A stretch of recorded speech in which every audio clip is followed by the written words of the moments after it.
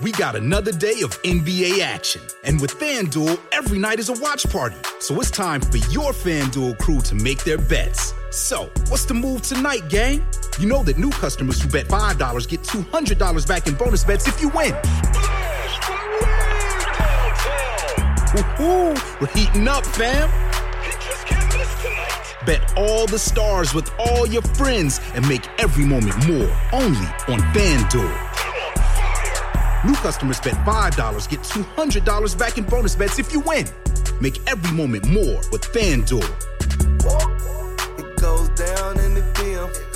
It go down in the DM. 21 plus and present in Virginia. First online real money wager only. $10 first deposit required. Bonus issued is non-withdrawable bonus bets that expires 7 days after receipt. See full terms at FanDuel.com/sportsbook. Gambling problem? Call 1-800-GAMBLER.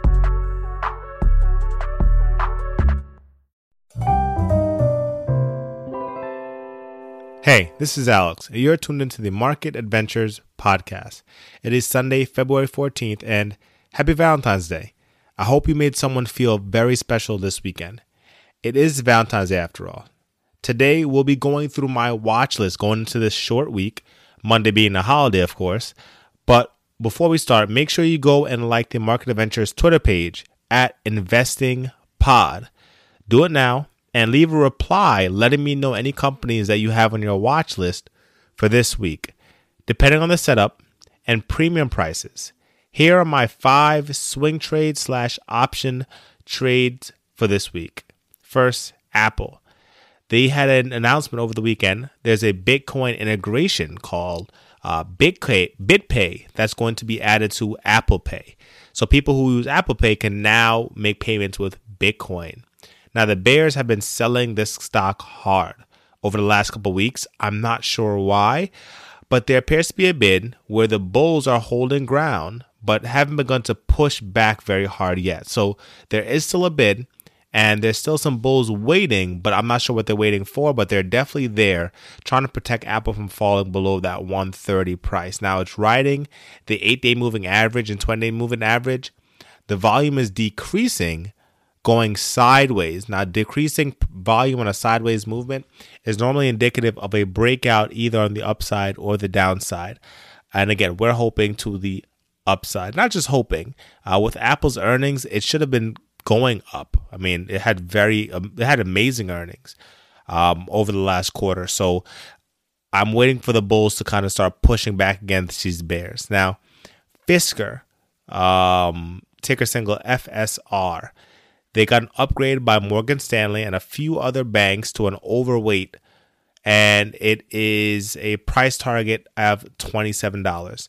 Now, overweight just means that among its peers, they're expecting Fisker to outperform the peers in its group, which in this case would be like the EV space. Now, Fisker also got some news dealing with Magna, and I put that in one of the last episodes when I talked about my top EV stocks. They had a deal with Magna, making them one of the few electric vehicle makers on the market that have a major manufacturer and supplier backing them, which again gives them a lot more legitimacy than a lot of these other brand new EV stocks on the market. FedEx is my number 3, just because the technicals look amazing. Obviously, you have e-commerce and Amazon growing at an exponential level, and you don't expect it to slow down at all. And FedEx being one of those premier carriers for Amazon doing some of their e-commerce delivery, as well as FedEx having a lot of partnerships around the world handling delivery. Number 4 is Wells Fargo. Now, a lot of these companies, so I mentioned Apple, I mentioned Fisker, I mentioned FedEx. The technicals look amazing in terms of all the indicators are looking bullish, and it's in a stage of either accumulation or distribution, but it is flattening, looking like a, if you're following the money flow with Gerald Peters, it would look like a stage 1. After a decline, it's been flattening out, looking for a way to get back up, essentially. Wells Fargo. Now, I'm adding some fundamentals to these as well, because there is some fundamentals that play into it, but all of them have technical support. Let me just get that out of the way, because I mentioned that. All of them have technical support, but I'm giving you some of the fundamental reasons that kind of give me more impetus, right? Because it's nice to always have more than one thing in your corner, right? If you're a technical analyst, you still have to learn fundamentals. If you're a fundamental analyst, it behooves you to understand how technicals work. I'm trying to give us a little bit of both. Okay, back to it. Now, number 4, Wells Fargo. Wells Fargo, again, the charts look great. It's lagging behind the other banks, which are all making a move to the upside. And we have new home purchases on the rise and a potential for increase in interest rates. And all of those benefit Wells Fargo's very heavy mortgage business. They own a lot of mortgages on their balance sheet. So having new homes rise in pricing and increase in sales, in addition to a potential increase in interest rates in the coming months, maybe even years, that bodes well for Wells Fargo. And yeah, all the weekend indicators are very, very bullish. Zoom and UNH, I put them both in there kind of side by side just because they're strictly technical. I don't see any news, nor did I care to really look up anything pertaining to them. Zoom is supported, I guess, by Kramer. Kramer mentioned Zoom, and he kind of supported it with a lot of the things. Kramer is a very smart guy, by the way. I don't buy anything he tells me to buy or sell anything he tells me to sell because, I don't follow tips. But when it comes to understanding information about a company, he's a brilliant, brilliant guy. And I support in what he says about Zoom, and that Zoom is more than just a play on the economy opening up or shutting down. It's become a way of life, and I don't believe that anybody's going to stop using Zoom anytime soon. And I know for me, I might be switching my podcast to Zoom recording when I do interviews. So Zoom is always going to be there as an option for people, especially for e-learning. UNH also has a new CEO, which typically companies don't really like because it adds a little uncertainty in the beginning. As you saw with Amazon, Amazon's new CEO comes from within the country. He ran the web services, the cloud services part of Amazon, which has been amazing over the last couple of years. But even with that guy going in as the new CEO, even with his rich history and massive success, Amazon still sold off because brand new leadership is always uncertain and the market doesn't really like uncertainty. So UNH's new CEO does pose a problem in the near future for the price movement, but I believe the market's going to go over it relatively quickly. And that's just my opinion because, again, the technicals for UNH look amazing. Now, technicals don't always trump fundamentals, but in this kind of a market, I believe that technicals will start to emerge as the dominant force for analysis. So right now, I'm sticking with UNH, even with that bad news or unsettling news. I believe that the technicals are going to override this one and push the stock even higher. And the last one here I've got is Wendy's. Now, Wendy's, you don't really do option trades on Wendy's. The trade is just not liquid enough, but it would make a good swing trade. You can pull out maybe 10% off of this move. They got an upgrade from several banks, and the price target is $25. They're hovering around $20, $21. So if you jump in and jump out, with a $4 price increase, even if it doesn't get to 25, it gets to 24, you can pull out a sizable profit depending on how much leverage you go into the position with. Now, it is trading within a range of about 14%, like I mentioned, but it's at the bottom of the range now. You'd want to have a stop loss at about $20.50, which gives you a good 2% stop loss, right? You never want to lose more than 2% on any trade. So it gives you a nice 2% stop loss. It's a little tight, but it is right around and below a few indicators. So the idea is that those would form a resistance to the stop loss. But if you get stopped out of the position, it's fine. Honestly, if you get stopped out of the position, that's okay. If it starts to move in your favor, maybe it dropped down to 2040 and then it starts to shoot up. You can still get back in, but at least you have a nice tight stop loss. But being at the bottom of the range where Wendy's is right now, all the fundamentals look fine, and they've gotten recent upgrades from banks from a price target of 25. Right now, it's $5 off its price target, which is a pretty big deal when you're talking about a $20 stock. And so we can't forget about the long-term portfolio, right? So now we're going to transition into 3 great companies, actually 4. Now I'll give you 5. I will give you 5 great companies. You owe me. I'll give you 5 great companies that are priced well to pay a great dividend, but also have some potential growth behind their company model and some of the commitments they've made since the start of 2020 and 2021. So my first is AT&T. I'm adding AT&T to my portfolio like crazy. This, Kramer and I disagree. Again, he's got a wealth of knowledge. I disagree with him on AT&T. I think they've got the 5G infrastructure. They may not be as big as T-Mobile and Verizon in the 5G network, but they have 5G. They've got an amazing streaming platform that's a little slow to keep up because Disney has all the excitement right now. But I think they have an amazing streaming platform. They still have a lot of ad potential with the Warner Brothers catalog that they own. And in addition to that, their self-services are still doing great, but they are paying down their debt. I mean, people are really apprehensive when it comes to AT&T, but AT&T has made a commitment over the last 2 or 3 years. They've been paying down debt like crazy and doing share buybacks. So I don't know. People are tripping on AT&T. AT&T is the number 1 on my list for long term. But let me get going because I will keep talking about AT&T all day. I'm likely buying a $30 call option leap. If you don't know what a leap is, listen to the last episode 137, about the best option investing strategy if you have no time.